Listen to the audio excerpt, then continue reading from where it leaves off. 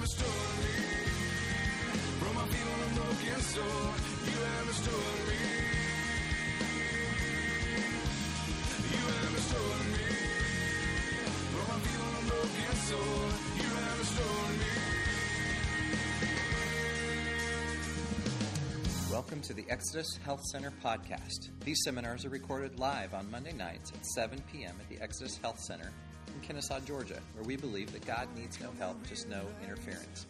Tonight's workshop is entitled, Never Get Sick Again, where you can discover how to boost your immune system to the point where you are nearly impenetrable by outside forces. It's presented by Dr. David Jockers, and now here's Dr. David. All right. So good little video right there, right? That's pretty cool. Showing how immune system takes action there. All right. So obviously, our focus today, and you guys saw a little bit about how that immune system works. So our focus today is really how to build the immune system up so we never get sick again. So who in the last year has had a cold, a fever, a flu, or anything like that? Probably most hands would go up, right? And so imagine, so I was looking up some statistics. They said the average individual in our society will miss 10 days of work or school or something along those lines with a cold, fever, or flu, right? So 10 days. Not to mention that they'll have probably about 23 days, right? So somewhere around 23 days where they just feel run down, right? So that's 33 days in general out of the year for the average individual. So imagine you could reverse that, right, and never get sick again. Who's in on that, right? Awesome, good. So that's what we're going to talk about today. So guys, growing up, just a little bit about myself. Most of you guys know me, but just growing up, I would get sick often. In fact, we're going to talk about kind of why that is, right? Why children get sick typically more than adults, right? But I would get sick often, and in fact, every year I would typically use up my school absence days, right? And maybe only a quarter of them were because I was playing hooky, right? So a lot of them was because I was sick. I had colds, fevers, flus, things like that. But, since I started really living this maximized living lifestyle, I guess I really started taking action on this about 5 years ago, okay? Over the last 4.5 years, I can still remember the last time when I was in graduate school that I had a really bad fever. Ever since then, I haven't had a cold, haven't had a fever, haven't had a flu, nothing like that. And so, it's been 4.5 years, and my intention is that I never get that way again, right? And so I'm never planning on ending up like that. And I'm going to explain to you today exactly how we're going to be able to do that. So, first thing when we're going into this is obviously, in our society, and who here watches the news? Anybody? Right? So a lot of people. So you see this scrolling around from time to time, especially last year, right? What was the big scare last year? H1N1, right? H1N1 flu, right? And so everybody talking about the flu. Anybody here a healthcare worker? Anybody? Right? So, exactly. So, right there in the back, exactly. And so, Lori, is that you? Yeah, so that's what I figured. So, healthcare workers, right, especially, right, what do they really push on us hard? Flu shot, right? Exactly. So, they're constantly pushing the flu shot, things like that. Now, just this workshop's not on the flu shot. However, something you need to know is that there's over 200 different strains of the flu. At best, the researchers, at best, they pick 3 strains that they think will be circulating the next year, right? And they make because of course they make the flu shot the year before, right, for the following year. At best, they pick 3 out of over 200 strains, and they try to predict it, right? And so the chances of them actually predicting the right strains is almost unheard of, right? So they typically get it, statistics say, they typically get one of them right about 23% of the time, one of the strains, right? And so, chances are that, that it's really not a good gamble, not to mention everything else that comes along with a flu shot. Fortunately, though, we don't necessarily need that. I think most of you guys in this room kind of understand, and that's what we're going to go into, really where real health comes from, okay? And so we look at this, and this is really, we got to understand first off, the right mindsets. And guys, I do have some great chairs right up front, so if anybody wants, we got some comfortable chairs right up here. So first thing we got to do is really understand our mindset, because in our society, right, our mindset is that of fear, right, that we're genetically determined to get sick, to get diseases, right, and that we really don't have a whole lot of control over those things. Okay, like who's been told that, if your family had heart disease, you're going to get it? Who's heard that before? Probably a lot of people, right? And it's the same thing with viruses, right? Bacteria.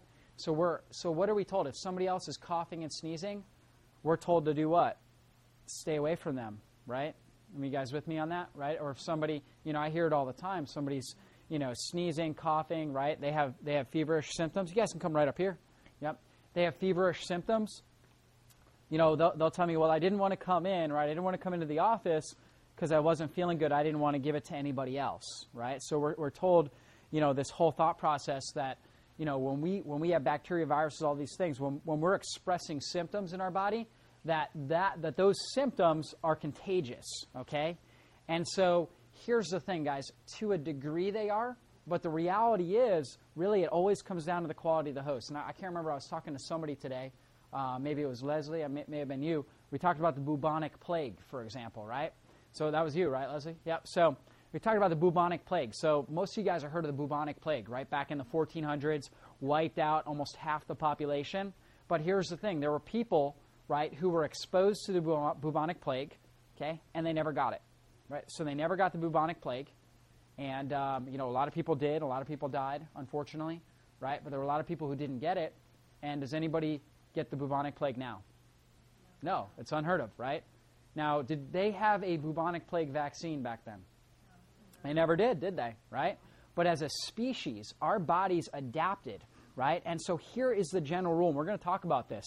What does not kill you only makes you stronger. That's right, exactly, right? And so what we've got to do is make sure our body is strong. And as we go on, I'm going to explain how this works.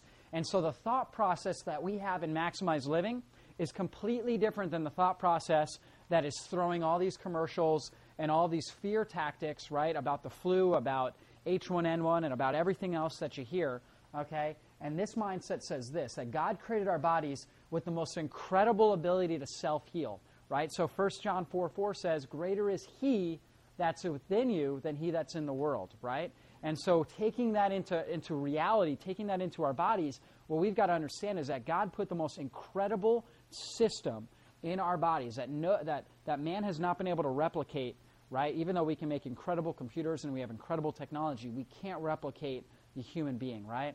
And so he put the most amazing, incredible power within us. That, Becky, if you had a cut on your hand, right, what immediately starts happening to that cut? It does what to itself? It heals itself, right? Exactly. So our cuts heal themselves, right? Everything in our body is constantly in a state of healing. And so that's what we've got to understand. And it all comes from the inside out. So I'm going to give you guys a lot of tips as far as nutrition, right? We're going to go into nutrition tonight. We're going to go into herbs. We're going to go into some of these things. But the most important thing we can understand is where all healing comes, right? And does it come in the form of a pill or a herb or a supplement? No. Where does it come? From your body, right? From God within your body, exactly. Downloaded into your system. And so cellular healing, guys, that we're made up of 75 to 100 trillion cells. That every single day we make 100 billion new cells. That our body is constantly in this never-ending state of healing. So, Joyce, when we think about this, what that means is that that in your heart, right, you have 70 billion cells in your heart. Every 7 months you have a new heart, right? Every 6 months, Becky, you have a new liver, right? Every 3 to 5 days, we have a new stomach lining, that our body's constantly in this never-ending state of healing. And it's that same power that literally drives our immune system, drives our ability to heal. So when we're looking at that, understanding ourselves at the cellular level, okay, because all disease, right, it doesn't just all of a sudden take over an organ. It starts where? At the cellular level, right? So it starts right at the cellular level. So we've got to understand healing from that perspective. So here's a term. Just a little bit of terminology for you guys so you guys can understand this. Who's heard of homeostasis? Who's heard that term before? Anybody take science class? Jackson, you study in science, biology? Had to have heard of homeostasis, right? Have you? Okay, so this term right here, I wrote Jackson a doctor's note so that he can be here today, even though he's homeschooled and his mom's right there. So said this is an important part of his schooling. Okay.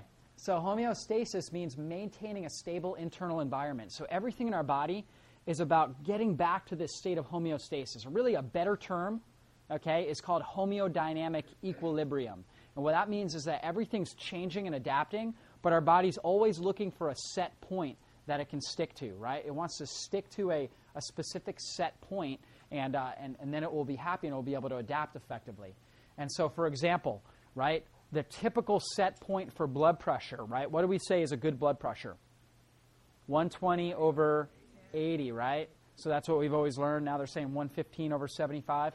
Here's what happens, though. In our body, when we start to obviously have problems and our body's not healing the way that it's supposed to, that set point will rise. So typically the arterioles will get inflamed, right? There's inflammation in the arterioles, or we have a systemic stress response in our body, usually one of those two things. And what happens is the arteries aren't able to dilate the way they're supposed to, right? They start to develop scar tissue, so they're not able to dilate the way they're supposed to. So now they can't respond the same way, so the blood pressure starts to raise, right? But our body readapts the set point. So once it gets to a certain level, it's not able to really control it to where it wants to. So it just readapts that set point, and now it says, okay, right here, now 130 over 90 is now my new normal, right, for my body, okay?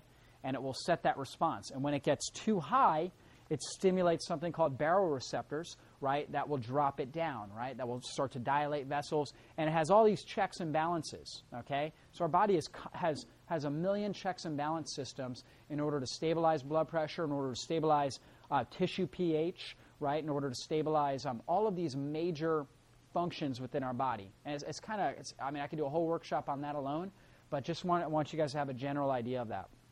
Is it a little chilly in here? Anybody a little chilly? Right? You guys okay? Is anybody cold? Because I'll tell them to turn off the fans. Okay? You guys let me know. So as we go through here, okay, we're looking at this. We know that all disease, so let's take a look. All disease, the cause of all disease comes down to this. At the cellular level, toxicity or deficiency, right? So when you're deficient, what that means is your cells don't have enough of the required ingredients for homeostasis, right? So if you don't have enough zinc, your body is deficient in zinc. That's going to throw your homeostasis out of whack, right? And it's going to cause problems in your body. If you don't have enough potassium, right, it's going to throw your body out of whack. You don't have enough antioxidants, right? You don't have enough nerve supply, effective nerve supply getting out to the organs. Any one of these critical things, you don't have enough hydration in your body, it's going to throw us out of whack. The other big thing is toxicity, right? So when the cells become too toxic, it drives them away from homeostasis. So, right, Francois, you're here, and we've talked a lot about this, right? When your body has, right, when you have, for example, amalgam fillings, okay, and probably a lot of you guys have those, okay, and they're starting to seep mercury into your system, or say you were exposed to heavy amount of pesticides early on in life. You lived near a farm that used heavy pesticides, whatever it is, it was in your water stream, right? What happens then is you're taking in so many toxins that the cells become so damaged and so sick, and there's so much free radical damage that you're building disease, right? That your body is not thriving, but instead it's getting sick. So both of those things move us away from that homeostasis. So disease, when we look at this, and this is very simple for us to understand, and it's key that we have this perspective. And the reason why I go into this kind of depth is because most people think they're healthy until what? Until they don't feel good, right? Or they get sick, okay? And I'll tell you, my grandfather, he felt great. In fact, the day this happened, he had played golf, played a good game of golf, came home to open a sliding glass door to let the cat in. And a lot of you guys know this story, right? Started pulling on the door. Door was locked. He didn't know it was locked. So he pulled harder, and what happened to his arm? Some of you guys know, right? It fractured, right? Arm dropped down, right? We rushed him to the hospital. You shouldn't break your arm opening a door, right? Who does that? We rushed him to the hospital. When they did a biopsy, they found out that he had metastatic cancer that had spread throughout his body into his bones. The oncologist said the cancer probably started growing rapidly about 20 years ago, right? So 20 years of cancer growing in his body, and he never knew it was there, okay? Why? Because nobody ever told him that health comes, right, from the inside out, and that health comes when your body is pure and sufficient, right? He never knew about that. He thought as long as he was feeling good, as long as he was making his medical checkups, he was fine, right? And he was taught wrong, and because of that, obviously, he had to go out the way that he did. So it's so key that we understand this, right? Because as we start to build health in our body, you're going to feel good, okay? And a lot of people, they start feeling good, and they think, well, I can start to slack off, right? But the reality is we've got to understand every single day, just like that cartoon showed that we watched in the beginning, every single day our body is either building health, right, and moving towards our potential, okay, or it's building sickness and disease and moving towards death every single day with every interaction. So what we want to do is constantly provide an environment that allows our body to flourish. And so you take a look at this right here. We've got a cell membrane, right, and we've got only some of the nutrients coming in. So this is a cell membrane, obviously, that's not functioning the way that it's supposed to. It's only able to bring in a certain amount of nutrients because some of the carrier enzymes, right, the body is deficient in. It doesn't have the enzymatic function that it needs, right? So what happens? It's only able to bring some of the nutrients in, and then it's only eliminating some of the wastes. So over time, it's going to accumulate a lot of waste products. On the flip side, you take a look at this cell right here. Nutrients are coming in, being used, and they're going out, right? So obviously, which one is going to last longer? The one on the right, exactly. It's obviously functioning better, and it's going to provide an environment that allows us to heal and to do well. So let's take a look at this as an example, okay? So you see a wilted plant, okay? So you see a wilted plant. What is your first thought?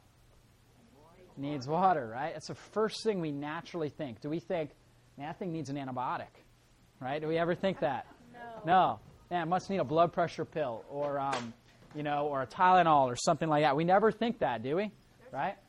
So obviously it needs that. But let's say we gave it water, okay? We gave it, enough water, but it still was wilted, okay? Is water all that plant needs? Needs sun, right? Exactly. So now we let's say it was sitting in a dark place it was in the shade or something like that. So now we put it in the sun. Okay, obviously we know it needs sun. So now it's getting sun and it's getting water. Is that all it needs? No, right? That's right. It needs nutrients, right? So it needs good, fertile land, right? So if it's on barren lands, obviously, nutrient deficient land, it's going to be hard for it to thrive. So it needs good, healthy soil, right? So maybe we get some worms in there, we get some good topsoil, put all of that in there. Okay, so we've got basically all the nutrients and everything that we need, right? But it's still wilted. Okay, what else do we need to check? What if they're pumping diesel fuel down the road, right?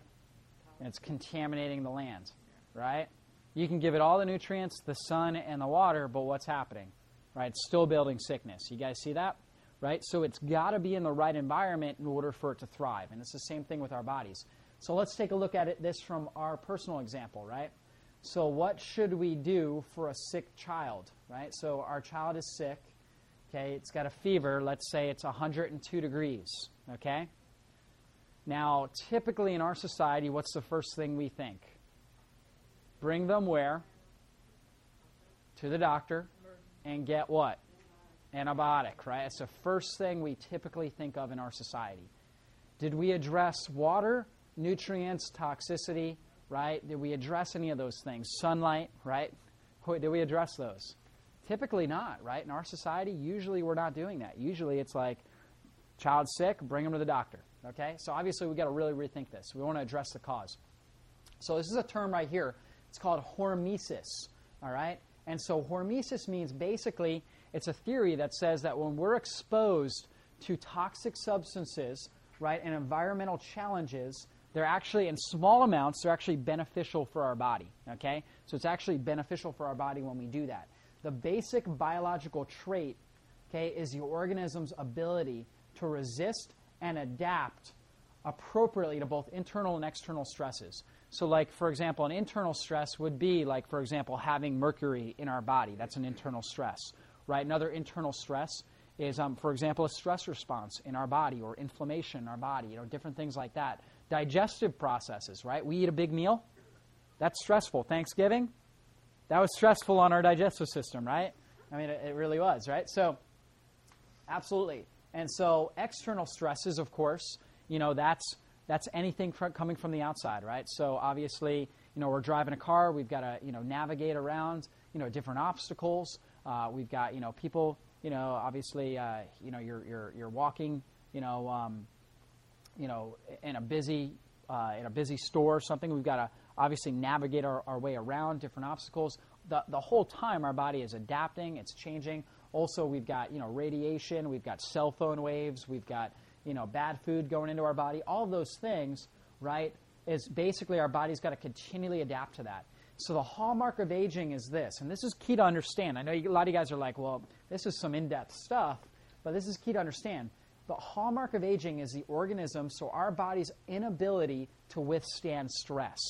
So stress is actually, believe it or not, what makes us stronger, because what doesn't kill you only makes you stronger, right? So we need stress in order to grow and to become stronger as a human being, right? So we need stress, whether it's mental stress, physical stress, spiritual stress, right? We need those things because spiritual stress, right? What does it say in James?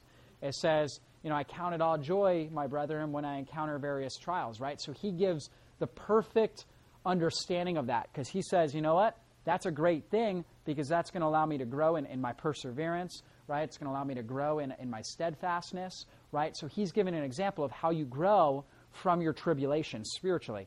So let's think about it physically, okay? Who's here for our surge training class on Saturday? Mike, right? Mike was there, okay?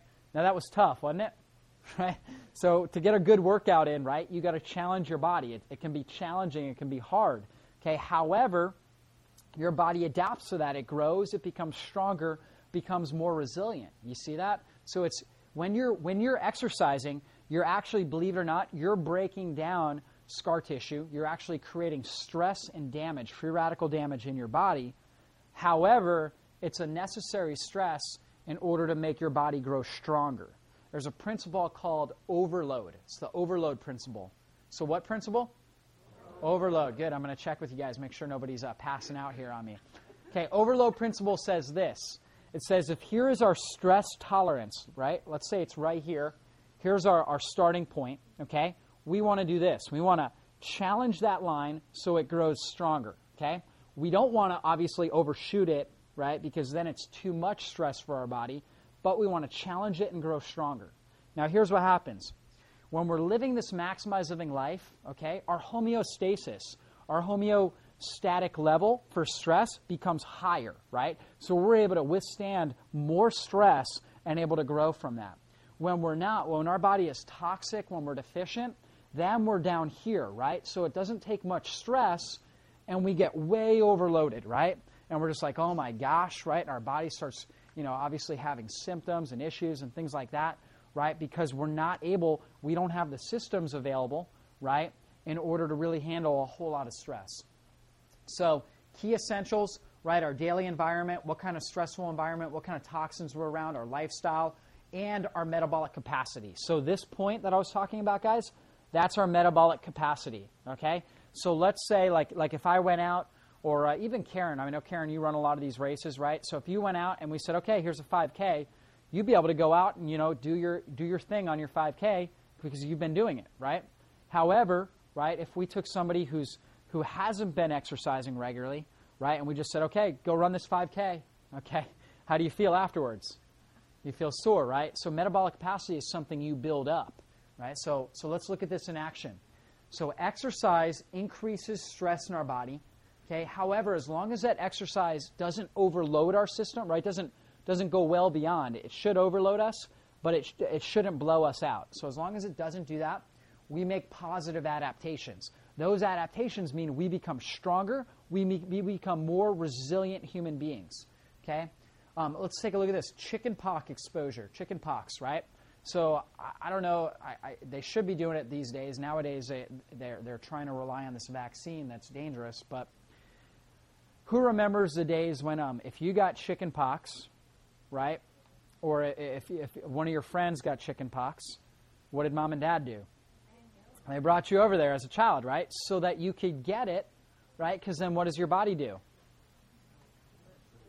It adapts, builds up an immunity, right? Creates antibodies naturally, so that way you don't get it later on in life.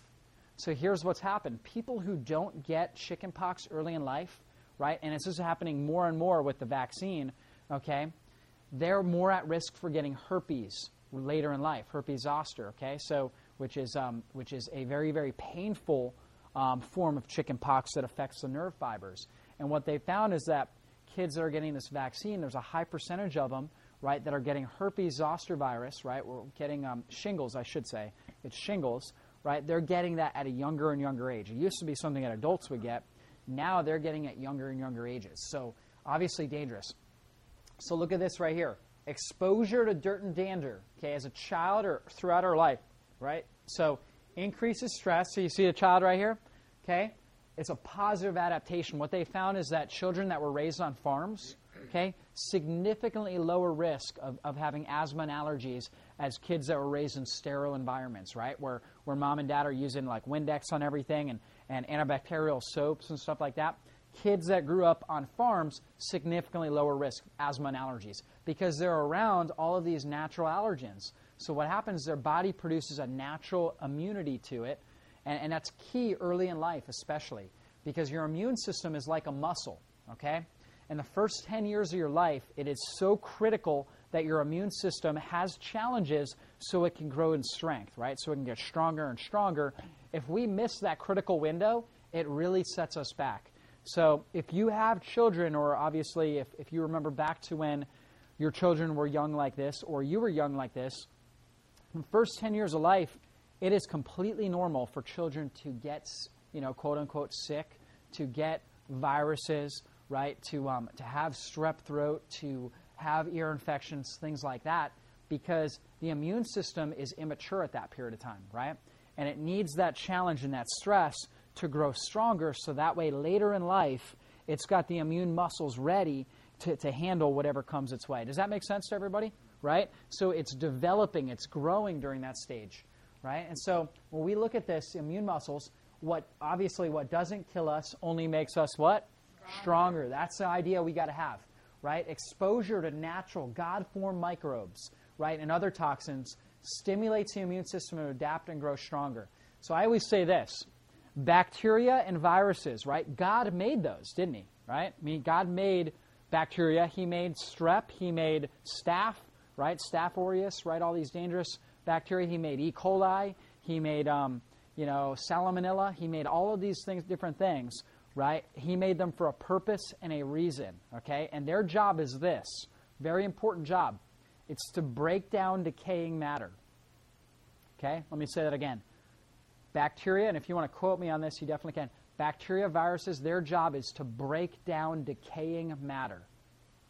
Our job is to not become decaying matter. Does that make sense? Right? They're doing a job because if they didn't break down decaying matter, we would have all these dead bodies, right, everywhere, right? Dead animals, dead people, right, all over the place. They have a very, very key job. But our job is, right, to not become decaying matter. And remember, right, the power within us is greater than any power in the world. 1 John 4:4, right? It says it right there. So the biggest key is supporting the immune system during those challenging times. So let's look at this. Healing crisis. This is key that we understand this. If the body's healing forces are on the offensive or ascending, a healing crisis develops. So what we're gonna do is, let's say we come up against a very, very powerful challenge. Maybe it's a bacterial challenge, a viral challenge, right? Just a massive amount of toxicity, whatever it is. So we got to understand this. So we can have a healing crisis or a defensive disease crisis.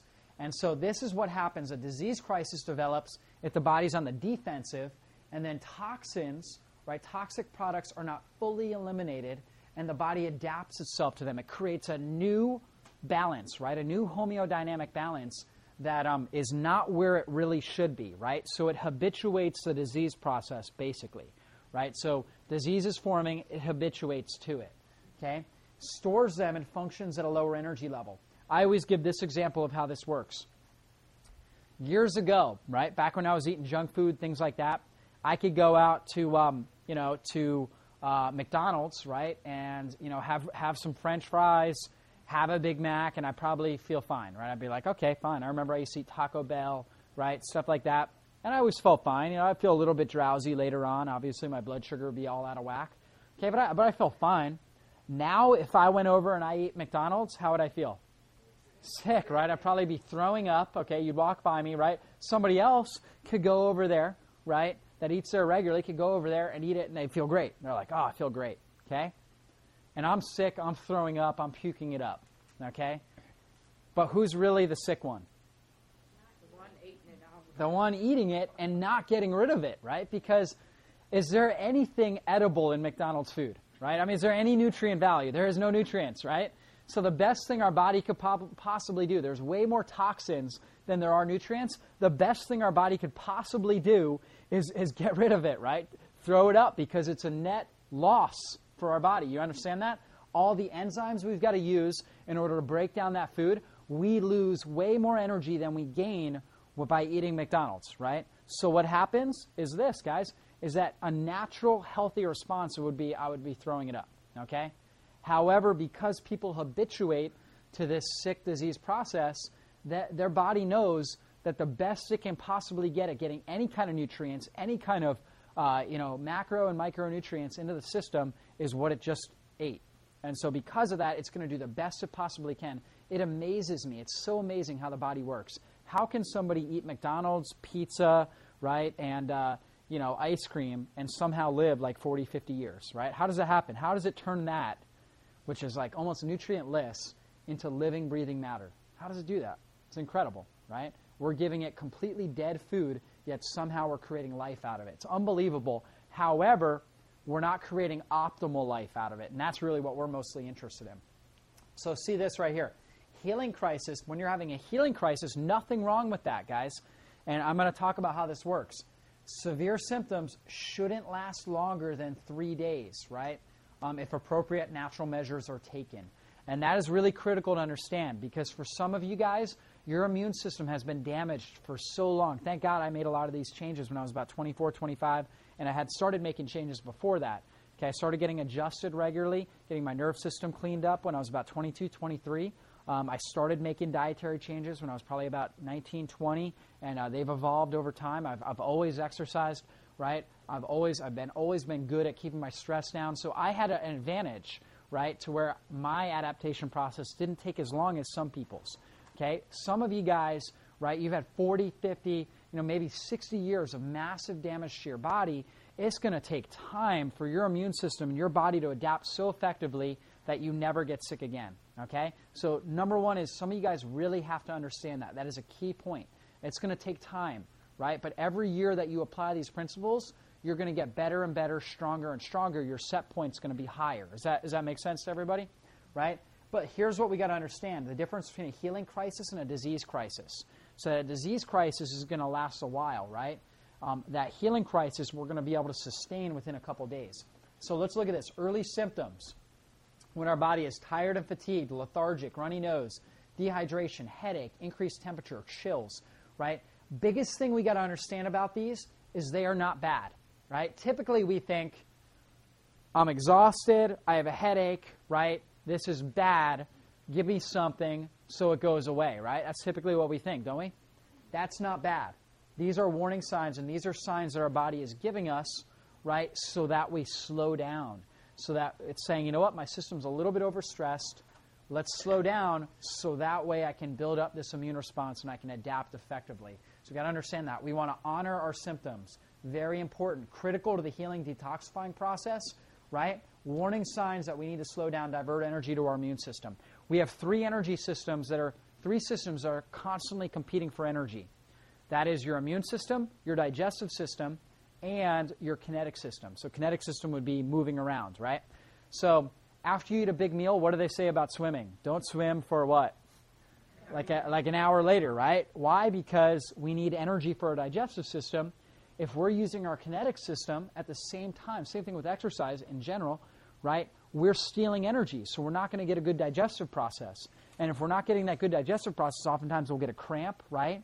Not to mention that we just won't effectively assimilate our nutrients. That's why after you eat, right?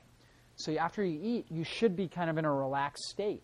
This is also why it's important, unless I've given you specific recommendations to do this, not to eat before you go to bed, right? Because when you're sleeping, out of those three systems, your digestive system, your immune system, and your kinetic system, which system needs to be heightened? Your immune, exactly. That's when your body heals. That's when it does the best, the largest process of replacing and rebuilding those cells takes place at night. That's why it's so key that, if we're eating a big meal right before we go to bed, our immune system loses some of that energy, right? We're not able to effectively really supply our immune system. So that is really, really key that we understand that. It's also why I recommend for people to work out, right? Get their exercise in first thing in the morning in an empty stomach. So all the energy can go right into that kinetic system. We don't want these energy systems competing. We want them to have their own specific time so they can function at a high level, right? So very key that we do that. So let's look at fevers, guys. Fevers, very critical, right? In our society, right, so you have a child, so let's use Cooper for an example. So Cooper gets sick, right, which he's going to. You're going to have to understand, you understand that. He's going to, okay? His fever gets up, right? It's 102, 103 degrees. Now, typically in our society, we do what? We panic, right? We get worried, we panic about it. Look at this right here. 103 degrees, that's when bacteria are killed, right? So the reason why our body raises the temperature is not to just give us a hard time, right? It's not to just make us sweat or anything like that. It's not even to just get rid of toxins, but very specifically it knows that microorganisms, okay, that they can only survive at a certain temperature range. So when that temperature range goes up, the key is to kill those things off. Our body, believe it or not, our tissue can survive up to about 107 degrees, right? In fact, if it's 105, I'm not worried, bless you. I'm not worried about 105 degree temperature, right? All I know is let's just keep the body moving in the right direction, keep providing what it needs, right? And allow it to kill off whatever it needs to kill off, okay? 104 degrees, viruses are killed, right? So very critical that we understand that. Let that fever burn, and let's just support the system, because guess what? The body knows better than we do, right? The body itself and the power that God put within our body is way more intelligent than me, way more intelligent than you, way more intelligent than any doctor in the world, right? It knows exactly what it's doing. We just want to help support it. That's all it needs, okay? I always tell people, and the big thing we always talk about in here is God needs no help, just no interference, right? Get out of his way, right? Support his system and let it do its job. So let's go into this real quick. Immune cells, okay? So we saw it on the video. We have a Th1 and a Th2 system. And who read that newsletter that I sent out about those systems? Nobody read that newsletter, right? Some of you guys did? Good. If you're not reading the newsletters, you are missing incredibly valuable information. A lot of people say, how do you learn all this stuff? People always tell me this. I'm like, listen, I've been reading articles, literally, just for years and years and years. And if you just read the articles I send out, I'm sending out 2 a week.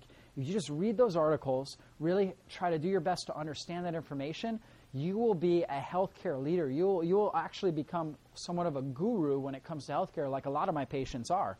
Right? A lot of you guys, some of you guys that are sitting in the room are, because you've been really studying this stuff. So this is key. Th1 system, all right? So T helper cells, they're the ones that sound the alarm. So this is kind of like the internal SWAT team. And we have these natural killer cells and cytotoxic T cells. So this right here, okay, it's called our innate immunity, right? So it's innate immunity. It's kind of our first line, right, that comes in and starts attacking. We also have police sergeants. Those are our T regulatory cells and T suppressor cells. These guys right here, okay, so these guys, they go after the bad guys, right? However, the problem is these guys have a really bad temper. Okay, let's look at it this way. These guys have a really bad temper, natural killer cells, right? They will also damage our own individual cells. As long as the regulatory and the suppressor cells inhibit the killer cells from doing too much damage, we stay in check, right? That's our homeostasis, our homeodynamic balance. We stay in check there. However, if there is interference in this system, it starts to almost be, one of two things happens. Either it becomes very weak, right? These guys become weak, or these guys become weak. When these guys become weak, we have problems. Our body's not really able to effectively fight off sickness and disease, right? Things like cancer start to develop. When these things become weak, then now the natural killer cells, the cytotoxic cells, they start to literally damage our cells, and we get something called autoimmune response, right? So who's heard of autoimmune diseases, right? When our body attacks itself. That's because these guys right here, okay, they're not functioning the way that they're supposed to. That Th1 system is a little bit blind, and it's malcoordinated, okay? Th2 system is the B cells, right? So when we get a vaccine is stimulating the Th2 system. One of the problems with vaccines is it causes a shift where our body, instead of utilizing effectively this Th1 system, oftentimes will cause an overdominance in the Th2 system and can cause problems. So let's look at this.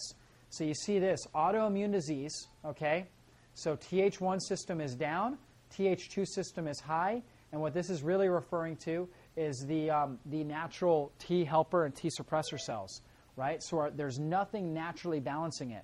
Here, right here, cancer, okay? Obviously, Th1 system is elevated, particularly the T helper and the T regulators. And so what happens, right? We're not able to effectively isolate abnormal cells in our body, right? Which cancer is really an immune deficiency for a long period of time. We're not really able to regulate those, and so we're not able to balance it. So really, natural balance, obviously, is when these two are even.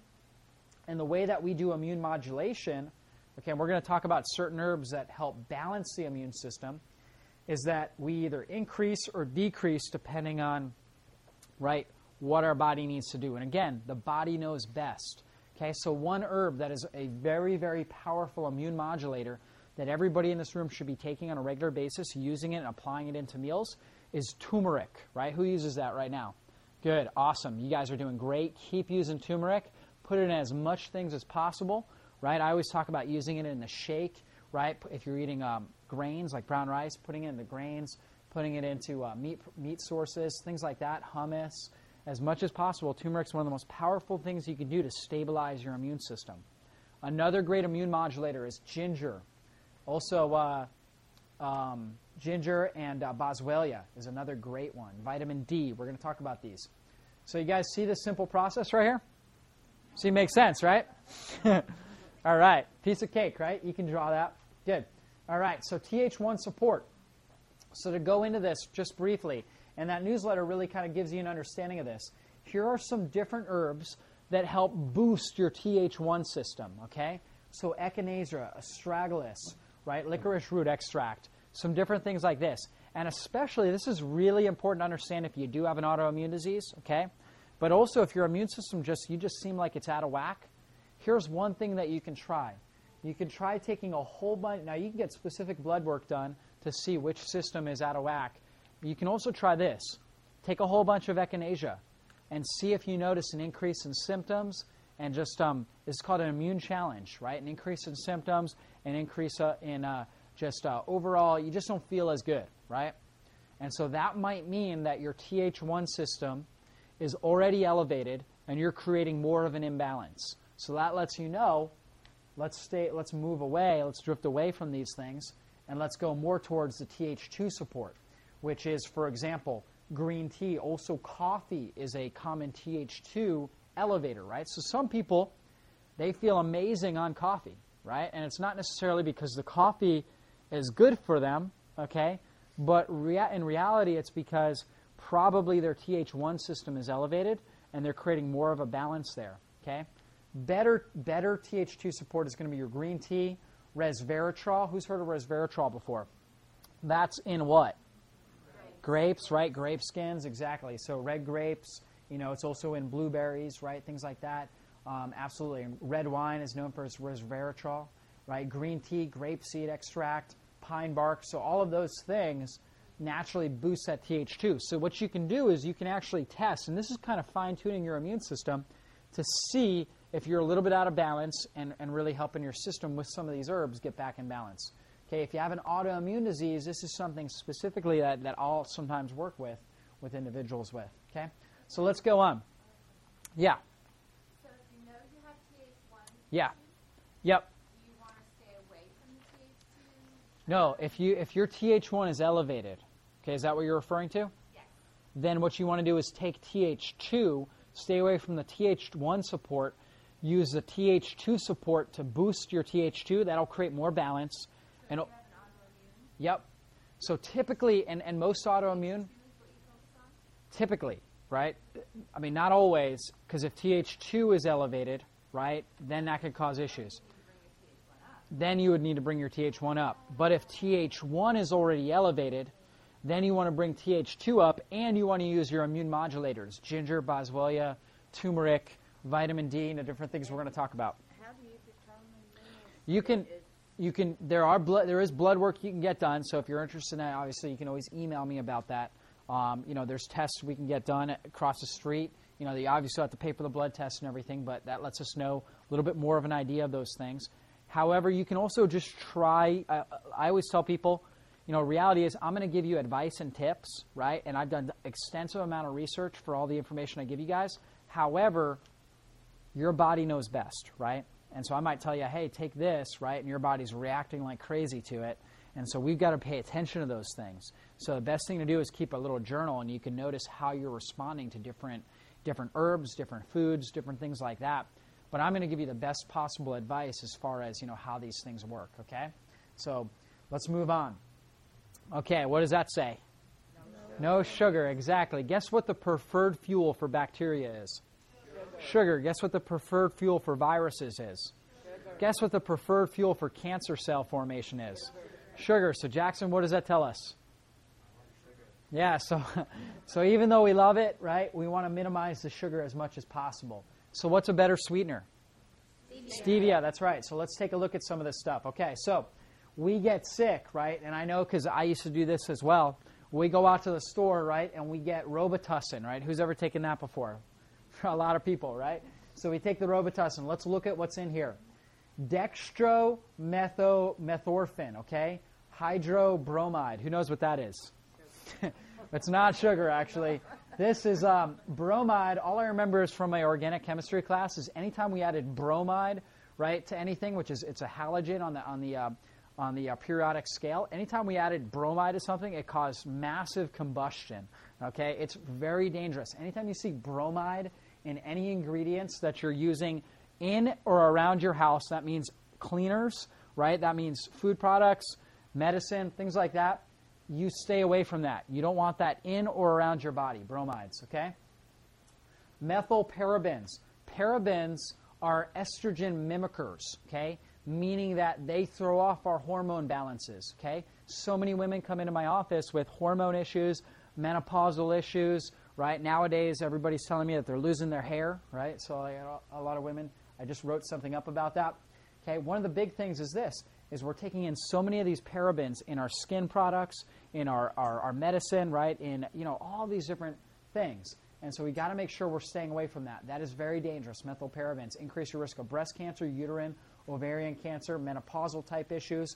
Propylene glycol, that's the same thing as antifreeze. Okay, so we're putting antifreeze into our body. Sodium benzoate, a very powerful carcinogen, very, very dangerous. Also linked to things like ADHD, right, and neurodegenerative disorders. So look at that. All those ingredients extraordinarily toxic in the Robitussin. Now let's look right here. This is the homeopathic, right? So this is you go to the Publix or whatever. This is like your natural one, right? So yeah, here's your over-the-counter, medicinal. Here is your kind of your homeopathic. I'm going to go natural. Sorbitol, which is basically a artificial sweetener, very, very dangerous for us. And then look at this, methylparaben, right in there as well, right? And so obviously not the best stuff. So let's look at this, Flintstones. Okay, so look at the top, pediatrician's #1 choice, right? So who took Flintstones at some point in their life? Raise your hand. I did. I loved my Flintstones. In fact, gave them to the kids. Yeah, exactly, guys. Yeah, a lot of you guys probably gave them to your kids. I remember, right, and my mom was into health, right? She was always kind of into health.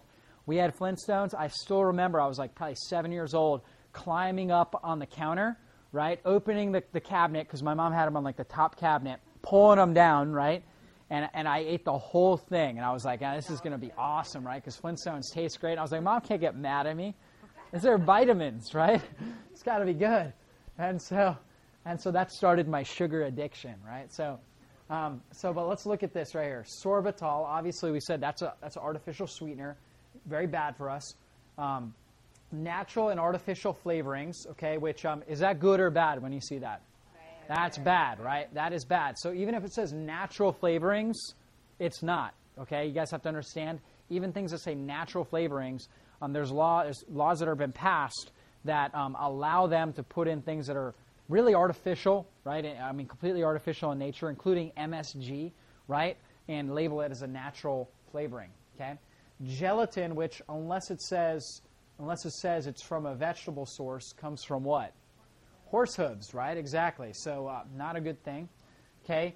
Carrageenan, which is a very, very debatable product, for a lot of sources, it is a cover name for MSG, monosodium glutamate, right, which is a known neurotoxin.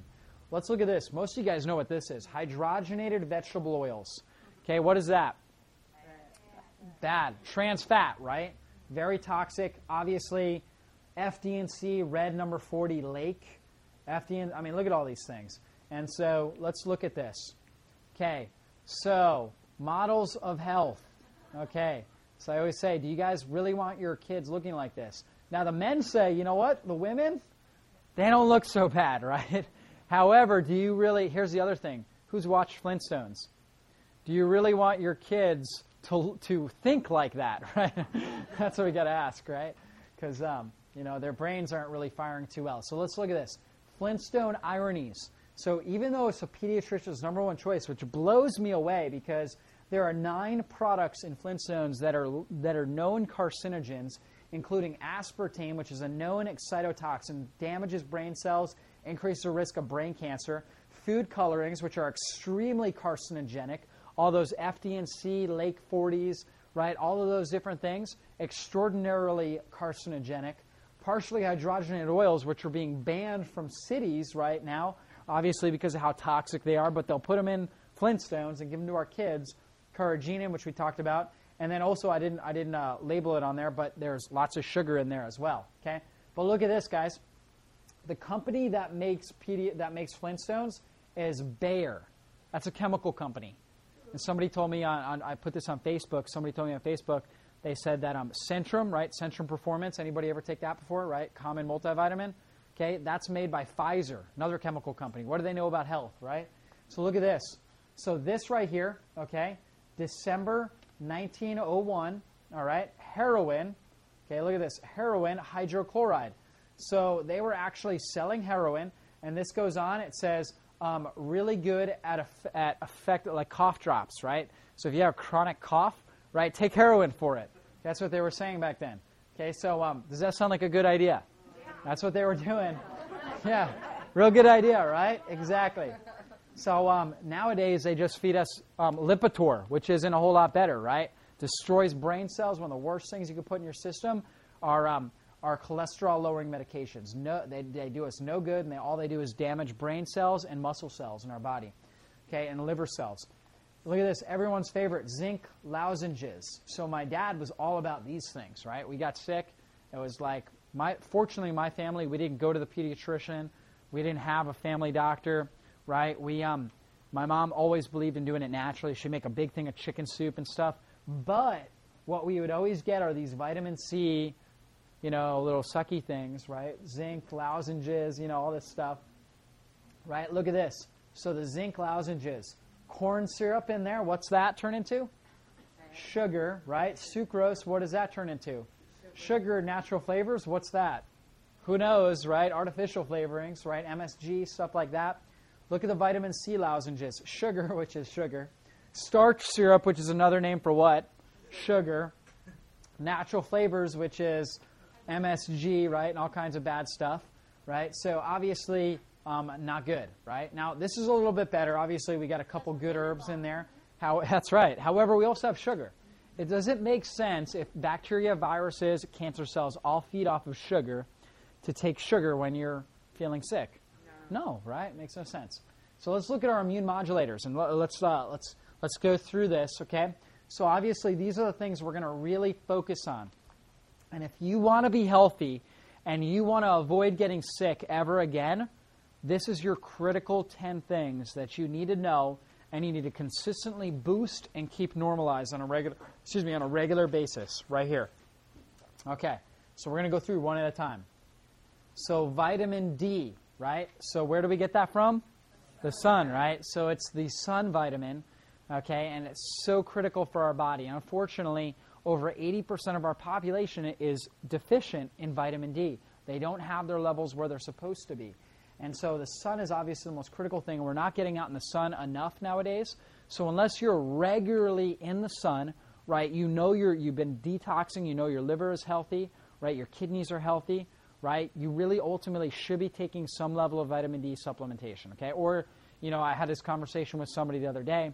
Believe it or not, even though we hear otherwise, tanning beds are a lot better for you as long as you're doing the other right things than they are bad for you. Tanning beds and the sun does not cause cancer, believe it or not, right? So according to a popular belief, getting out in the sun is the worst thing you could possibly do for your skin. Same thing with tanning beds. But believe it or not, it actually helps stimulate vitamin D. Now, there are better tanning beds. Obviously, there are safe tanning beds that don't have any of the harmful rays that have the natural radiation frequency, right? And those are a lot better. In fact, I have one. I use that. And so, but ideally, guys, that we're getting out in the sun regularly. But in the wintertime, nothing wrong with going to a tanning bed. Here's the problem. And this is what most people do wrong when they go into the tanning bed. Number one, and when they go into the sun. Number one, what do they put on their skin? Sunscreen, right? Or sun tanning lotion or something, or an internal bronzer or something like that. Are those things good or bad? Bad. You turn the label over, and it is just like a toxic dump, right? So they're putting all these toxins. Anything you put on your skin crosses over into your bloodstream. Guys, we've got to understand that. Crosses over into your bloodstream, and it's anything you put on your skin, you'd want it to be something you would eat, right? So if it's not something you would eat, you really ultimately shouldn't be putting it on your skin. So they put all these toxins that seep over, cause massive problems in our body. And as a typical American, do they have a lot of antioxidants in their diet? Typical American, no. They're antioxidant deficient. And so when we get in a tanning bed or when we get sun, we produce free radicals. It's actually a positive stress. Remember we talked about the stresses? It's a positive stress that our body should adapt to. Now, I don't recommend getting burnt, okay, obviously, right? Common sense. You don't want your skin to be pink. It should take on kind of a natural slight tan. And if you go to the tanning bed and you're in there too long and you're pink, that's not good, right? You need to go in for a less time and build up, right? You don't want that response. That's bad, okay? However, you should get like a natural light kind of a tan, and you should have enough antioxidants in your diet to where obviously you can provide the antioxidants to neutralize the free radicals. Then it becomes amazingly good for you because you're producing that vitamin D. Can So you take too much vitamin D? you can't if you're getting it from the sun and from a sun tanning bed. However, if you are taking it obviously in a supplement form, you definitely can. Okay, and we're going to talk about that. So, very, very key. Vitamin D is probably one of the most important things you could possibly do for your immune system is get your vitamin D levels. Really, ideally, I always tell people between 60 and 100 nanograms per milliliter. Okay, and that's really the new research that's come out, and I really need to update this. It shouldn't say between 50 and 65. It should say 60 to 100. Okay, and so here's the problem. When you go to your doctor, your general practitioner, and you get blood work done, okay, they're looking at a different scale. And the scale they look at is what is good for bone health. Okay, so they're thinking about bone health. And what we know is if you are under 32 nanograms per milliliter, then that is dangerous for bone health, right? Like rickets, osteoporosis, osteopenia, things like that. Okay, so really, if you're over 32 nanograms per milliliter, research shows that you're going to have enough vitamin D to produce healthy bones, okay? So if you know anybody, or if it's you yourself that has osteopenia or osteoporosis, or obviously rickets, right, that's a sign that they're very, very extremely deficient in vitamin D. So osteoporosis is not a calcium deficiency. This is so key to understand. In fact, taking calcium for osteoporosis will not actually, it won't help you, okay? Because it's not addressing the cause, right? And there's several mechanisms that cause problems. One of the most important things, though, is to get the vitamin D levels up higher, okay? Very, very key. Same thing with osteopenia and obviously rickets as well. Now, with your vitamin D, it needs to be above 32, absolutely, but it needs to be well above that. If you're 33 nanograms per milliliter, your medical doctor will say, you're great, you're good, right? We don't need any more. Stay right there, okay, maintenance dose. However, that's still way too deficient. We need it, like I said, above 60 nanograms per milliliter. Now, here's a key thing. If you go, and a lot of people have, right, they go to their doctor, I see this all the time, and they take a prescription vitamin D. Here's the big thing. In order for anything to be a prescription, right, in order for it to be patented and made into a prescription, it can't be something that's naturally produced in nature. It has to be synthetic. So when we're taking synthetic vitamin D, it's actually vitamin D2, ergocalciferol, not vitamin D3. Is that good or bad for our body? Bad. Absolutely. It's bad. Exactly. And so it needs to be good, right? It needs to be vitamin D3, right, which is obviously going to be the right type. So that's what we want to use. Obviously, the best way to take it is in a liquid emulsified form.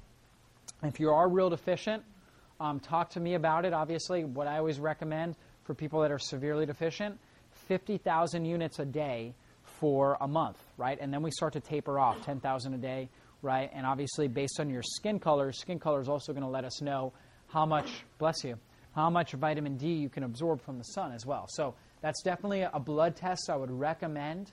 If you can afford it, I think it's like across the street, it's like $100 or something like that. Sometimes your insurance will pay for it. Sometimes they won't. I don't know. But that I don't, personally, I don't take any. I don't, if I tell you to go get it, I don't get anything from that. But at least we know where your vitamin D levels are, so we can really specifically address it. Okay. If not, and you just know you're not living a lifestyle that would naturally produce vitamin D, you're not in the sun on a regular basis, right? And you're not obviously using a tanning bed or anything like that. Then definitely let's supplement with some vitamin D. The other big thing is EPA and DHA. Very, very powerful immune modulators, okay? And that functions on the cell membrane layer. When we come to our omega-3s, it's key. What I always recommend is 1.5 grams daily of EPA and DHA. So if you get this oil right here, this is the one that I recommend, the Nordic Naturals oil, 1.5 grams would be about a teaspoon a day, right? So not a whole lot.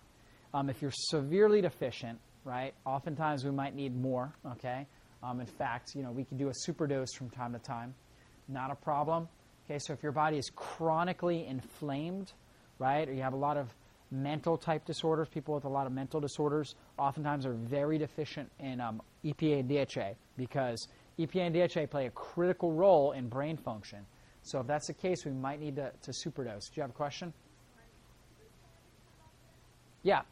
Lisa, can you go ahead and just turn off the fans real quick? Yep. Thank you. All right. So can you just put it in a teaspoon? Yeah, you can. Yep. It's the wheel on the door. Okay. So water. So next thing we need to really focus on is water. Most primary nutrient next to oxygen, right? So we got to make sure that we're regularly hydrating our system. 98% of Americans are regularly dehydrated. And then this time of year, right? This time of year, we're not drinking as much because it's cold out. So we got to make sure we're constantly flushing our system, constantly drinking. What I recommend is ideally we should be saturating our cells on a regular basis. So like take a swig every 15 minutes if you can, right? If you're able to do it, just take a swig of water every 15 minutes, 2 ounces every 15 minutes this time of year. So we're constantly saturating our cells, providing the environment that they can function most effectively with, right? So very, very key. All right, and there's a reason why, obviously, this time of year, right, people get sick with fever, flu, right, all these different things more so than any other time of year. Why do you think that is? A couple reasons. Why the holidays cause more? Too much sugar, right, because obviously that's what everybody's eating, right? And then, obviously, Christmas creates more what? Stress, right, because you're trying to get presents for everybody. You got in-laws coming in. You got all this stuff, or you're traveling. More stress, too much time indoors. So what happens to our vitamin D levels? They go down, right? Exactly. And then we're not drinking as much, right? So you start adding this stuff up. You create an environment that allows opportunistic organisms like bacteria, viruses, stuff like that to really start to take hold. So our next step really, guys, is we got to make sure the water we're drinking is not tap water. Very, very dangerous. Chlorine, mercury, all these different bad things that are in there. We want to obviously drink some level of filtered water, right? Ideally like a reverse osmosis, right? So chlorine they put in to use to sterilize water destroys the bacterial balance. Chlorine will destroy your immune system when you're exposed to it regularly. Causes excessive amounts of free radicals that also alter DNA in our body, increase our risk of cancers. Now, here's the thing we got to understand, okay? Not only is this really bad, obviously, to drink on a regular basis, why we got to have filtration on our water systems, but also hot shower. Let's think about, I always tell people, take the shortest amount of shower as you can. Don't sit there in a shower, right? And the reason why is this. The longer you sit there, unless you have just an amazing filter on your system, the more chlorine, fluoride, and toxins you're putting into your system. Take short showers, better for the environment and better for your body overall in general. I mean, for me, I take very, very quick showers. And, you know, if you can do it, now this isn't for everybody, but if you can do it, taking a cold shower is actually better because hot showers, you're going to produce, unless you have a filter on it, hot shower, you're going to produce a chlorine vapor, right? That's more dangerous for your system. So toxicity, I do a lot on that in March. So in March, I'll talk more about toxicity.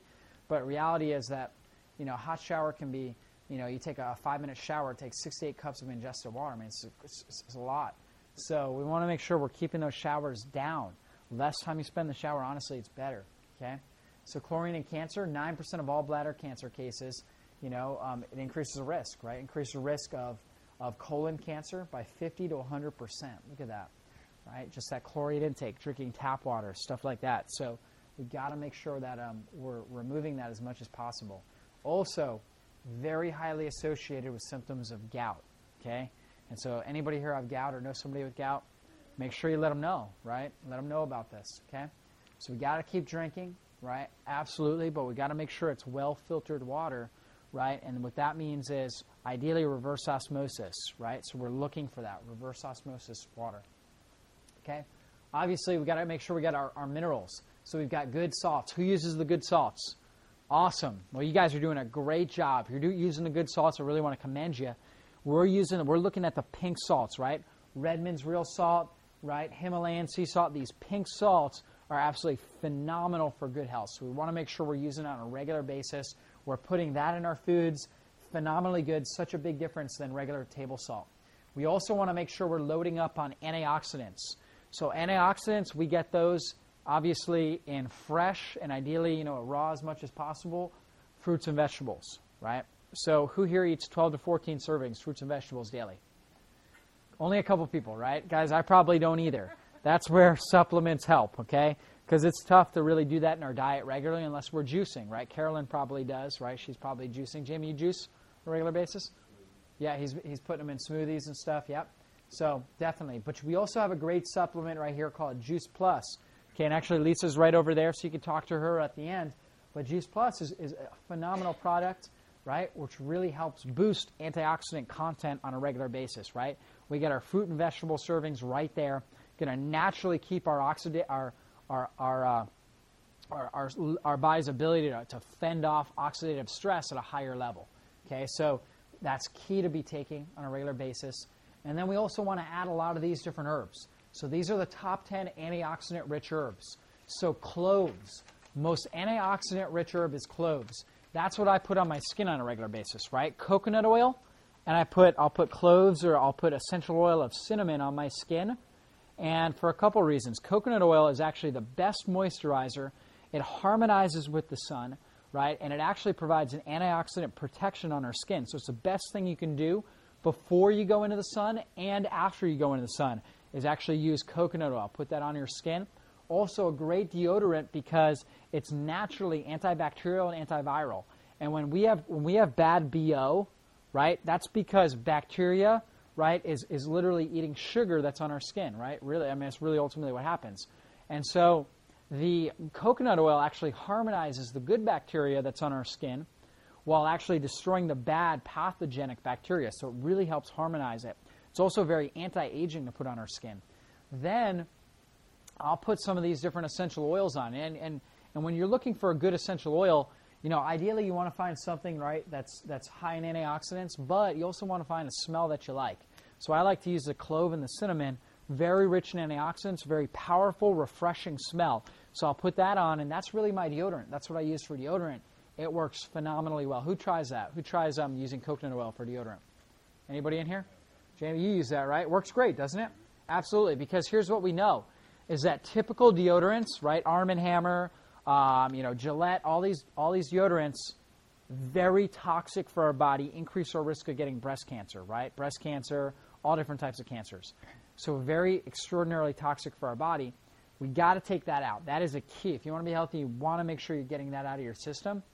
So then a lot of people try to go the natural route, right? You go in and you get like Jason's brand, or you get a salt crystal or whatever it is. Do those things really work? No. They make you smell worse, right? But I will tell you, the coconut oil will work great, and get some good essential oil, right? So some of you guys, you might like different types. Peppermint, right?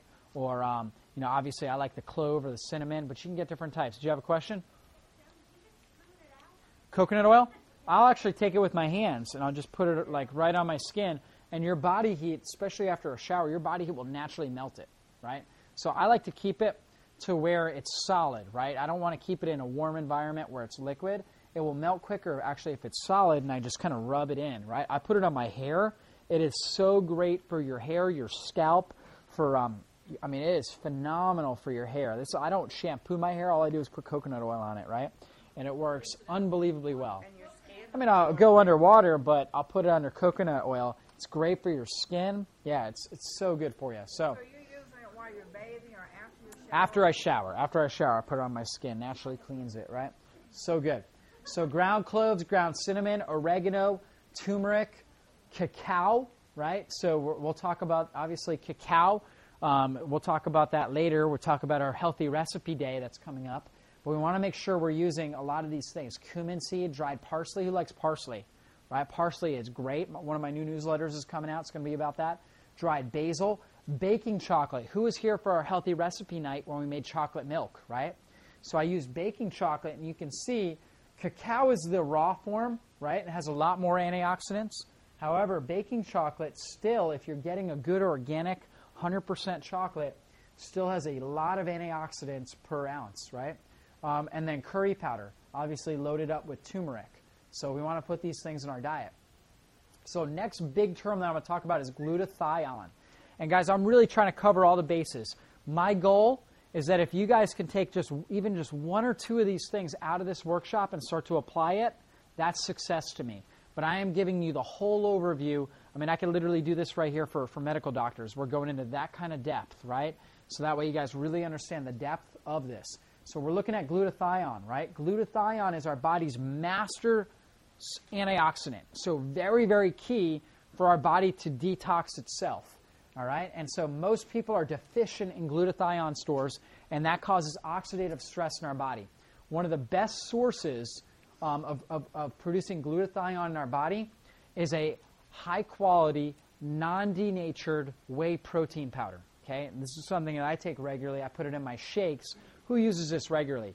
From a grass-fed cow, non-denatured whey protein.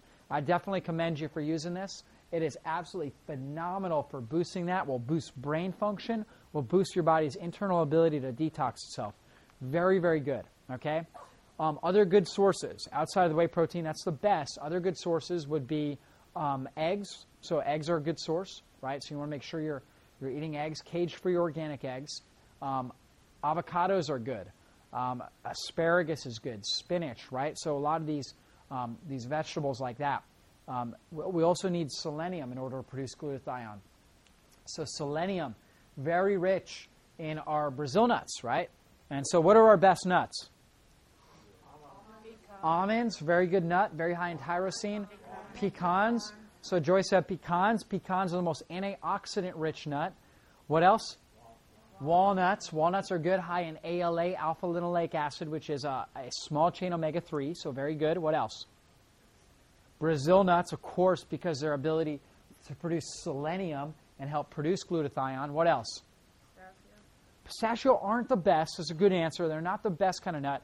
Macadamia nuts would also be good. Pumpkin seeds, incredible sunflower seeds. So let's go into this a little bit more. So zinc, we need to make sure we have sufficient levels of zinc. So we get zinc in our good salt, so we want to make sure we're using that. Pumpkin seeds, one of the best sources, especially if you're a vegetarian or a vegan. Make sure that you're using pumpkin seeds regularly. And then free-range meats, okay? Free-range meats are an incredible source of zinc. Bless you. All right. So very key. Ginger and garlic. So who uses garlic regularly? Awesome, right? So we've got to make sure, obviously, we're using garlic, one of nature's most amazing antivirals and antibacterials, right? Absolutely incredible, anti-parasitic, right? Absolutely incredible. We put garlic, freshly chopped is actually when it's most effective, produces allicin in our body, natural sulfur-containing compound that helps detox us and helps build, again, kind of that antibiotic type of form. So rather than going for the antibiotics, guys, garlic works just as well, right? In nature, this is a medicinal. I always tell people this is a medicinal.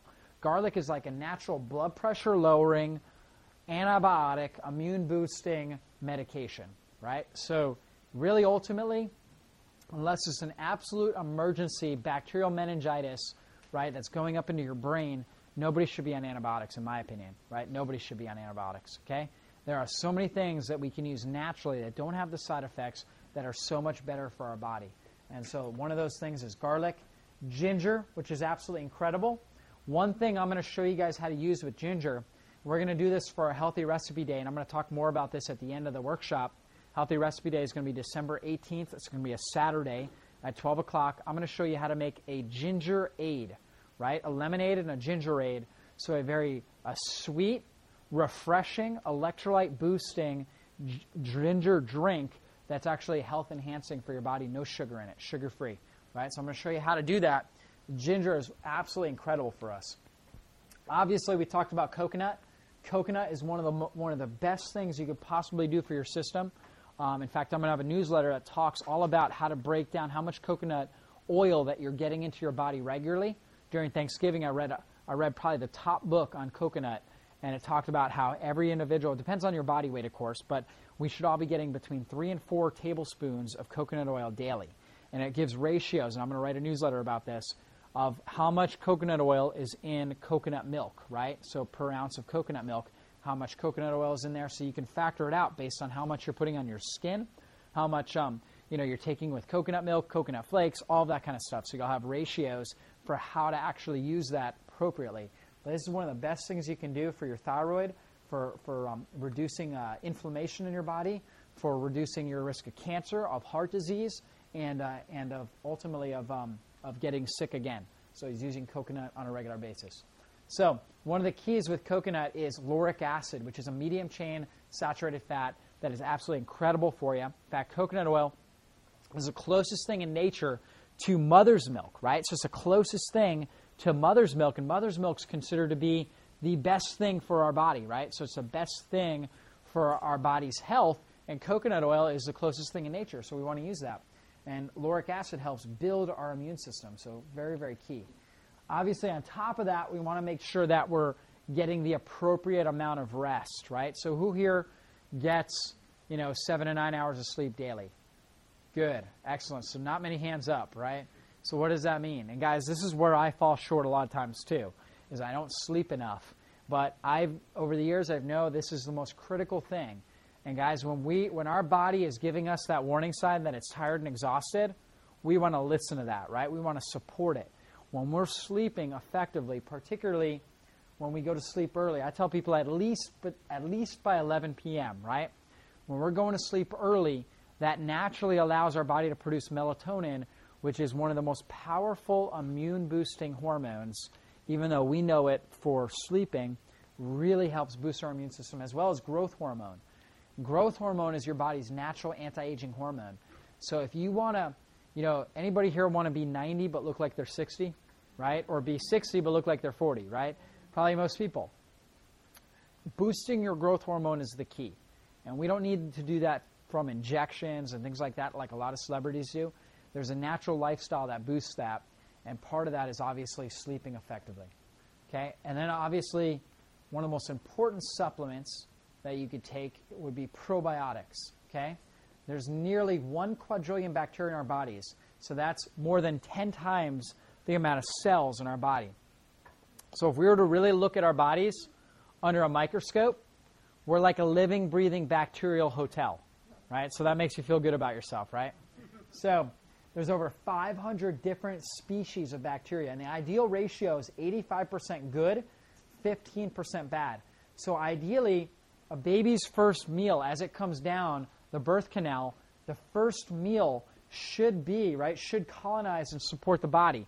And so that first meal should actually go right through the vaginal canal and obviously bring lots and lots of good bacteria into those mucous membranes, right? However, oftentimes, you know, if mom is deficient in good bacteria, or if we have, you know, a cesarean section, we miss that first meal. You guys see that? And that's what kickstarts the immune building. So very key.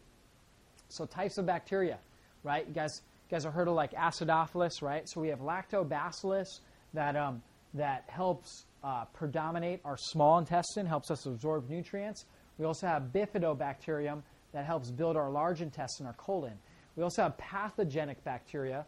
You guys all heard of E. coli, strep, staph, salmonella? Well, here's a little note for you guys. All of those different things, strep, right, staph, salmonella, all those things, right, our body right now, we have it all in our body right now as we speak, okay? So you have salmonella, you have staph, you have strep, you have E. coli, you have all of those things.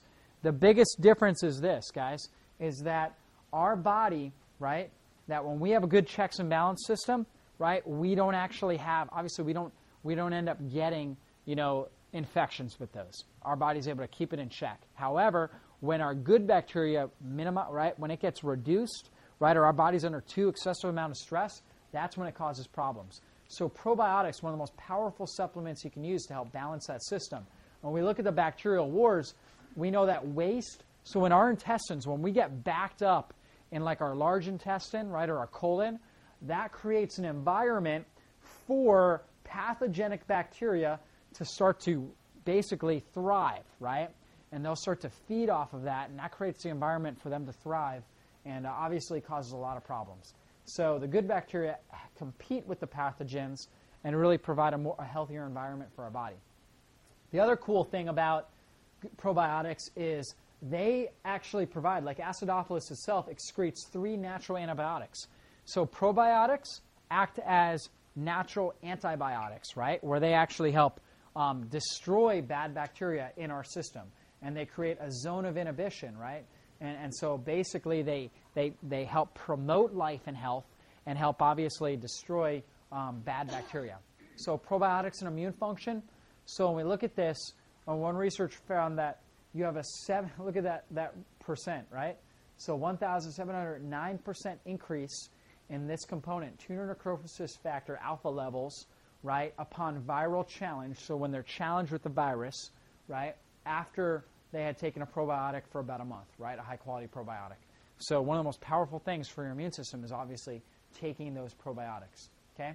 Now, finally, the last big issue we're going to talk about is really what we've done in the past.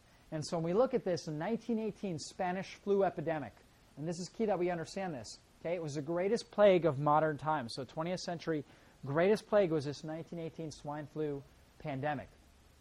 Estimated to kill between 25 to 40 million people worldwide. Okay, but many studies show that those under chiropractic care during the time had far better chance of survival. So let's look at the actual statistics. In Davenport, Iowa itself, 1 out of 15 people under medical care died from the flu. 1 out of 15. Okay, at Palmer College of Chiropractic in Davenport. Okay, this is obviously where people were being treated. 1,635 flu cases came in. Only 1 fatality, right? Only 1 person out of 1,635 people died, okay? Outside of Davenport, chiropractors adjusted 4,000. This is very early days of chiropractic. 735 people that had come in specifically with the flu, okay?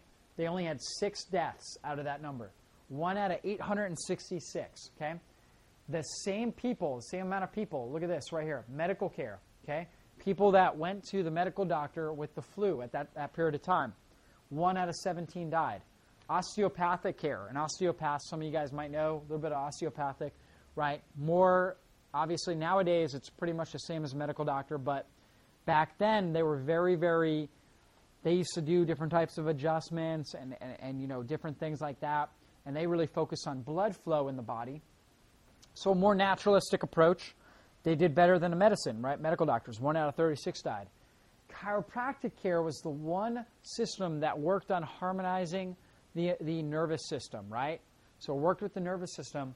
1 out of 886 people died. This is actually, believe it or not, chiropractic was very new, and it was focused specifically in the Midwest. After the 1918 swine flu, it grew incredibly. In fact, medicine actually, they tried to basically get rid of it because obviously it was seen as a threat after this. Okay, before that there was no major threat. And so we look at this. You see the master control center, right? So we have three systems that really control the function of our body. Okay, that's your nervous system, your immune system, and your endocrine, your hormonal system. Okay, but your nervous system is the king. Okay, it rules everything. Okay, and so a new study there's a new line of study. It's called neuroimmunoendocrine system, right? So it's our nerve system, immune system, and our hormonal system. But it's always nerve system first because that's what controls everything. Because when we look at this, we are talking about the power God put within us. It all comes from where? Our brain, spinal cord, and nerve system, right? So for your heart to beat, your lungs to breathe, for anything in your body to heal, that life, that power has to flow from the brain down through the spinal cord and over those nerves, right? If I cut the nerve to the heart, what happens to the heart? Dies immediately, right? Is that a belief or is that a fact? That's a fact, exactly. So instead of me cutting that nerve, let's just say a bone moves out of position, puts pressure on a nerve, okay? The weight of a dime on a nerve cuts off 50% of the nerve supply, right, to that organ, right? So now there's damage to that nerve, okay? Is the heart now, if it's going out to the heart, is it functioning good or bad? Bad, right? It's functioning abnormally, building abnormal cells. If there's nerve blockage right here going out to the sinuses, controlling the immune system right up here in the upper cervical region, right? Is the immune system going to function and adapt appropriately or inappropriately? Inappropriately, right? You guys see how this works? Right? So the most important thing, we can have optimal vitamin D levels, we can be drinking water, we can be using coconut, but if we have damage to our upper cervical spine right up in this area, it's going to alter immune function. It's going to alter our body's ability to really self-heal and self-express itself. Our body is going to start adapting to an environment it's not in and cause a chronic stress response that's going to cause the immune system to go haywire, causing every kind of condition you could possibly imagine depending on the genetic tendencies of the individual. So the most important thing we can check when it comes to health is, number one, making sure we're checking literally the entire function of that nerve system. And so obviously in our office, one way that we check that is really looking at the scans, right? And a lot of you guys have had the scans done. The scans determine exactly kind of what's going on in the nerve system, how it's adapting, how it's functioning, so that way we know basically how well the organs are healing. The other thing that we're looking at is on the x-ray is really looking at the function, obviously the curvature in the neck, right, which is called the arc of life, and really the role the spinal cord plays. So when there's a normal natural curve, there's no pressure on the brainstem, spinal cord looks like this. When we lose that curve, it stretches the spinal cord, causes damage, right? Out of these two individuals, right, who's got a healthier functioning immune system? Yep. So let's think about one on the left, right? So let's think about this, right? Who's ever known somebody that ate great, exercised every single day, yet still got cancer? Who's known that, right? People do that, right? Think about Dana Reeves, right? She's 44 years old, right? She's obviously she's living this healthy lifestyle, eating organic, exercising every single day, yet at 44 she gets lung cancer. Other people, they're smoking every day, eating junk, never exercising, right? They never get lung cancer, right? Why? Because guess how well her body was healing compared to, obviously, guess how well was she healing, good or bad? Bad, right? She was healing bad, so her body built disease, right? That's why it's so critical that we make sure that our body is healing and functioning well. The reason why people that are living this lifestyle, this maximized living lifestyle, the reason why people that come into this office regularly, right, and have been checked for years, the reason why they don't get sick is because their nerve system is functioning well, they're keeping their stress levels down, right? They're following this exact program that I teach. And this is why people that come into this office, right, we don't get cancer, we don't get heart disease, we reverse those diseases and we really allow our bodies to heal the way that they're supposed to. And so with that being said, if you are a guest in the office today, one of the things that we always do for our guests If you've never had your nerve system checked, if you haven't had the digital nerve scans, the x-rays, things like that, typically that's a $250 value in our office for all the testing and everything that we do in order to see what level of pressure is on your nerve system, how well your body is self-healing, right, and go over all your specific goals to make sure that you don't get sick. In our office, if you come, because we have an outreach and we're a ministry in here, if you come to a workshop, I know that you're committed to your health. That's something that's a priority to you. So we do whatever we possibly can to make sure that you optimize that. So as a guest here, okay, if you're a guest, please raise your hand if you're a guest here. What Charmaine's going to do is she's going to go around. She's going to make sure that you get scheduled for the evaluation at no charge. Okay, usually a $250 evaluation. We're going to schedule that at no charge. However, it's key to just to make sure that that's something that you're going to show up to. That's something that obviously you're committed to really optimizing your health. So she's going to go around and do that. Okay. With that being said, I'm going to go through a couple signs really to finish this workshop. And this is what we want to make sure we do at the first signs of illness. Okay. So those first immediate signs, we have a headache, right? Or we start having a runny nose, or we're just tired and fatigued, we're exhausted. Any one of those types of things, okay? We want to make sure that we take action with this. And so the important steps are this, all right? And this is really key that we understand how this works.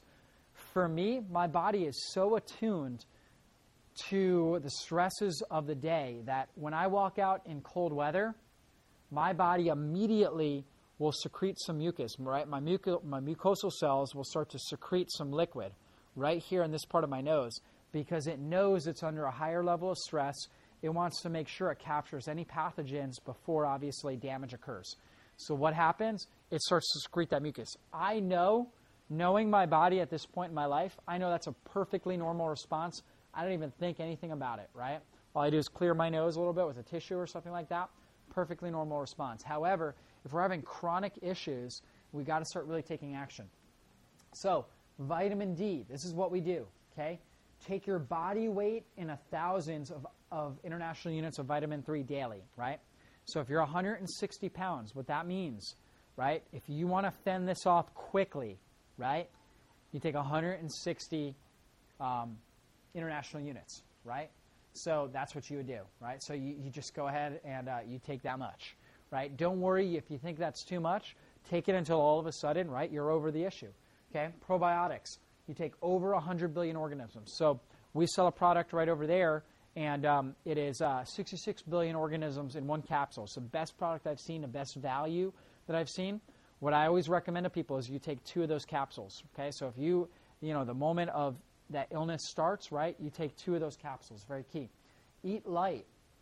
Because remember, we've got all these different energy systems that are competing, right? So we want to eat light. When we eat light, guess what that means for our immune system? More energy. That's right. More energy for it to heal, right? More energy for it to take work. We want to hydrate, constantly, hydrate our system. We want to use the good salts to replace electrolytes, because when you're not feeling good, your temperature goes up, you do what?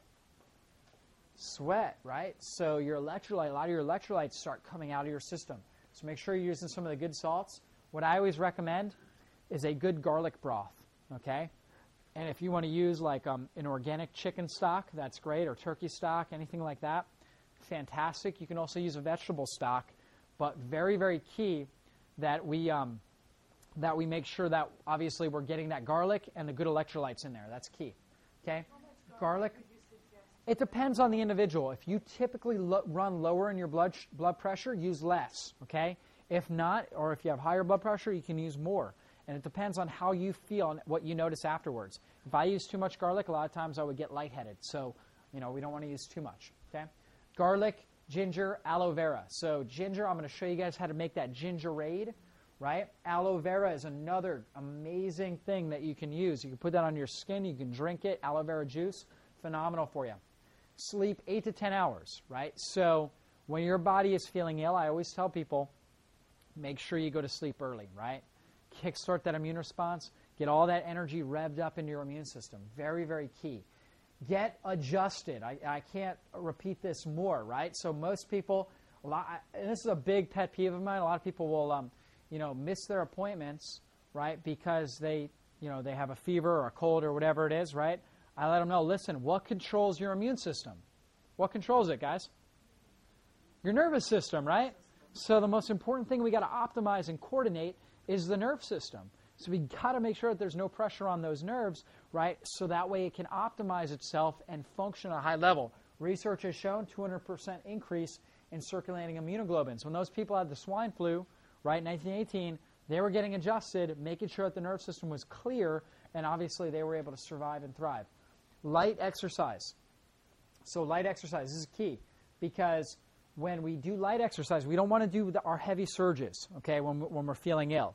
But light exercise is key to stimulate out or to sweat out toxins and to increase oxygen. That might mean taking a walk, right? Might mean taking a walk or just a light jog if you're in good shape, something like that. Something very, very light that doesn't overstress or overtax us, but keeps our body oxygenating. Very key, okay? And then the last thing is reduce toxins, meaning don't take a warm bath in chlorinated water, right? Which a lot of people like to do when they feel ill. Don't do that. Don't use household cleaners and try cleaning the house with household cleaners, okay? There's a lot of other alternatives that you can use. Means, not eating junk food and processed foods means all of those types of things. So keeping the toxins out. You follow this plan right here, okay? If you follow that, I can assure you, the moment that you're obviously not feeling the way you're supposed to, that you will overcome it quick. You will immediately get into that healing crisis, and you will overcome it quick. I assure you of that, number one. Number two is this, is that when we live this lifestyle that I'm teaching, when we do these things on a regular basis, every year we get healthier and healthier and healthier. You start to hit a sweet spot, right? So, like I said, I've been living this maximized living life for about 5 years now. I've been getting adjusted for 7 years now, right? And I would say this year I've hit a sweet spot more than ever where I just feel absolutely incredible. Like I said, I don't ever plan on getting, sick, whether it's a cold, a fever, a flu, or any of those things. I don't plan on getting that. I don't plan, obviously, on getting sick and disease when I get older, right? My mentors, Jack LaLanne, who knows Jack LaLanne? 96 years old, guy can do crank out 100 push-ups right here, okay? Paul Bragg, who taught Jack LaLanne, he died at 97, okay? And he didn't die of sickness or disease. He died because he was surfing in Hawaii, right, in big waves, and he never came back at 97, right? There's young people my age that happens to them out there, right? So that was Paul Bragg, that was Jack LaLanne. That's the kind of life that I intend to live, right? And who's with me on that? Who wants to live that kind of life? Yeah, exactly. So here's what we do, okay? Here's what we do. In order to do that, we line up with the principles that I'm teaching. And I want to commend you guys. In reality, to really understand this, the people that come out to these workshops, you guys are in the top 1% when it comes to intelligence in our society. There's a million other things you could be doing, like Monday Night Football or a million other things, okay? The reality is this, that you guys are incredibly intelligent because you're investing your time into learning how to maximize your health in your life and really live this abundant life. The moment you walk out of here, right, there's a million things, right, a million different influences that are going to tell you opposite, okay? You got to own this information that you learn, and ultimately my goal, my mission for every one of you guys is that you are a living testimonial, right? And on top of that you're able to go out and really teach and preach this message to as many people as possible. And I want to commend those of you guys that are already doing that, right, taking huge steps in that direction, but that's really ultimately where we want to get. So on top of that, just to make a couple quick announcements, all right, we have our next recipe day. It's Saturday, December 18th. I do have a flyer over here. You guys can all grab that. That is our holiday recipe day. I'm going to be making gingerade, lemonade, superfood guacamole, and hummus. Charmaine, what are you making? Gingerade, hummus. She's going to compete with you. Amazing. Yeah. It's going to be way amazing. That's right. And I'm not going to get cut off this time. Is that right, Dr. Johnson? Yeah, it's going to be pretty incredible. So you guys want to make sure you're out there. It's going to be at 12 o'clock. So some of you guys that haven't been able to make out, the night workshops, definitely it's going to be at 12 o'clock, Saturday, December 18th. And obviously we're going to go to about 2 or 3. Obviously we're going to have incredible tons and tons of food, all kinds of great stuff. It's going to be amazing. Now this workshop, okay, it's typically $10 for this workshop for obviously help us cover food supplies and everything that we do. Okay? Now, if you sign up before Saturday, right, you get an early bird special, which is $5. Okay? So, obviously, who knows they want to go to this, right? Exactly. Probably most of you guys. We're going to show you how to avoid the sugar blues, right? How to avoid, obviously, all the toxins that we encounter during the holidays. So really, ultimately, everybody's hand should be up. Okay? And so, obviously, you want to make sure you get signed up. You can get signed up as early as, obviously today, right? It's only going to be $5 if you sign up before the end of the day, Saturday. Okay? So that's, first thing. Second thing is, think about the people that you know, right, that are out there that are sick and that are suffering, right, like so many people. And who knows somebody that would benefit from a workshop like this? Who knows somebody, right? Probably everybody. And so, guys, where can we do this workshop, right? A workshop like this, or how to build your immune system, or whatever it is. I spoke down at Dobbins Air Force Base this weekend, right? Amazing workshop. They loved it. In fact, they already signed me up to come back in March to do another workshop. I've spoken at many different churches, right? I've spoken at all different types of organizations. If you have a place where you want me to speak, whether it's a business, whether it's a church, whether it's a small group, whether it's at your house with 10 people, right, wherever it is, let me know. We have cards right over here, okay? And you can put down people's names or organizations' names, so that way, obviously, we can do that talk. My mission is to get this message out to as many people as possible, but I can't do it alone, right? I need your help. And so if that's the case, fill this out. And just to make it fun, anybody that sets up a talk for me, we're going to put you guys in a raffle, and we're raffling off some supplements, a whole Maximize Living package of supplements. So obviously, a little incentive to make it fun. So with that being said, I'm here. I'm available to answer questions. At the end, you guys class is dismissed. Right, you guys did great. You can always email me questions. I can answer questions, and happy to help everybody that's here. Okay?